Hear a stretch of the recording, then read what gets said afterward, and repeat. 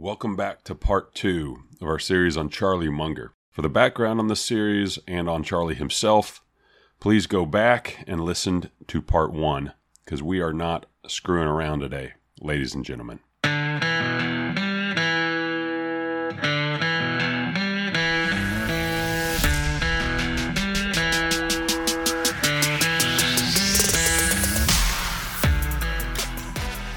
This episode is brought to you by our brand partners, Quaker Windows, a new company that we have integrated into our portfolio of construction. We are absolutely thrilled with the quality of this company's windows. We buy ours through a local vendor here in Austin called Grand Openings. They've got locations in different areas. Mark Carter, who's the head of Grand Openings here in Austin, has assembled an incredible operation, a great team. We love working with them. We love buying these Quaker windows. They got a really high quality suite.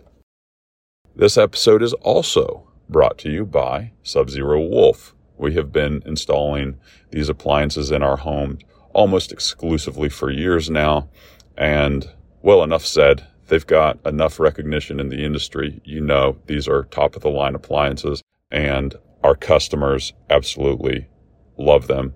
It's a huge brand enhancer for us. So, thank you to our brand partners. On to the episode. Teaching number 5 from the great Charlie Munger, a stoic approach to reality. Charlie once said, "I think that one should recognize reality even when one doesn't like it. Indeed, especially when one doesn't like it." And you see, that's pretty tough for entrepreneurs, I'm pretty sure, that you have to bias optimistic to even start a business. If you're a negative guy, you just aren't going to be able to convince yourself that the rewards are worth the risks. The problem with that optimism is that it causes dangerous blind spots. Here Charlie's saying, beware of those blind spots, because when it's most convenient to ignore them, well, when the truth of looking at them and seeing the reality of your situation is most uncomfortable, that is when it's most necessary. Jim Collins, who wrote the business classic From Good to Great, teaches something called the Stockdale paradox.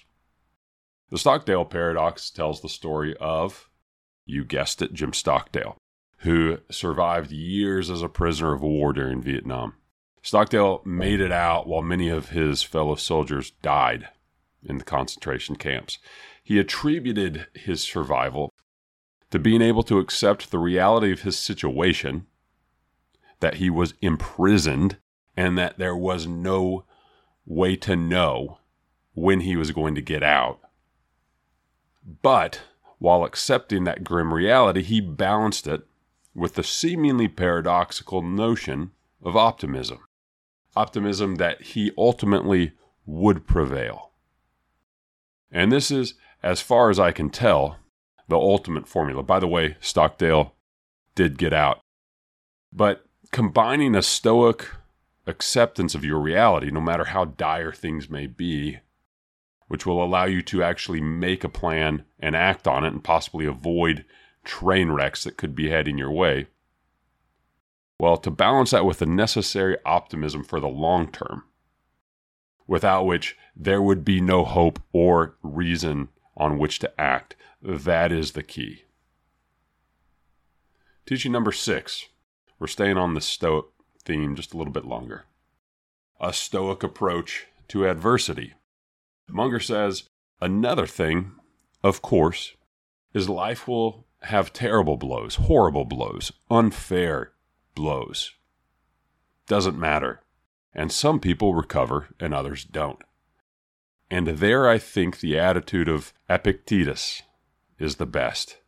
He thought that every mischance in life was an opportunity to behave well. Every mischance in life was an opportunity to learn something, and your duty was not to be submerged in self-pity, but to utilize the terrible blow in a constructive fashion. That is a very good idea. End quote from Munger. If anyone knows anything about adversity, it is Munger. He's had some terrible things happen in his life, probably the worst of which was having to bury one of his own children. And of all the ways he could have changed or responded, Munger grew.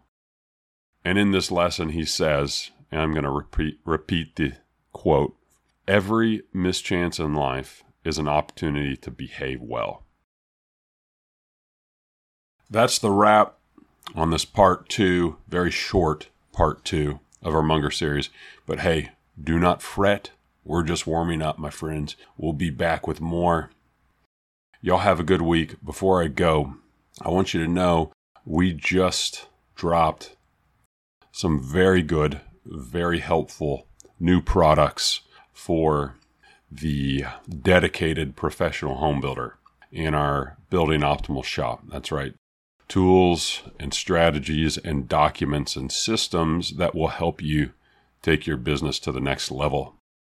These are the systems that we have used to exponentially grow our business over the past few years, and we are putting them out there to the Building Optimal community for those who could benefit from them. So if you're interested, you can go check those out, buildingoptimal.com/shop. Thank y'all.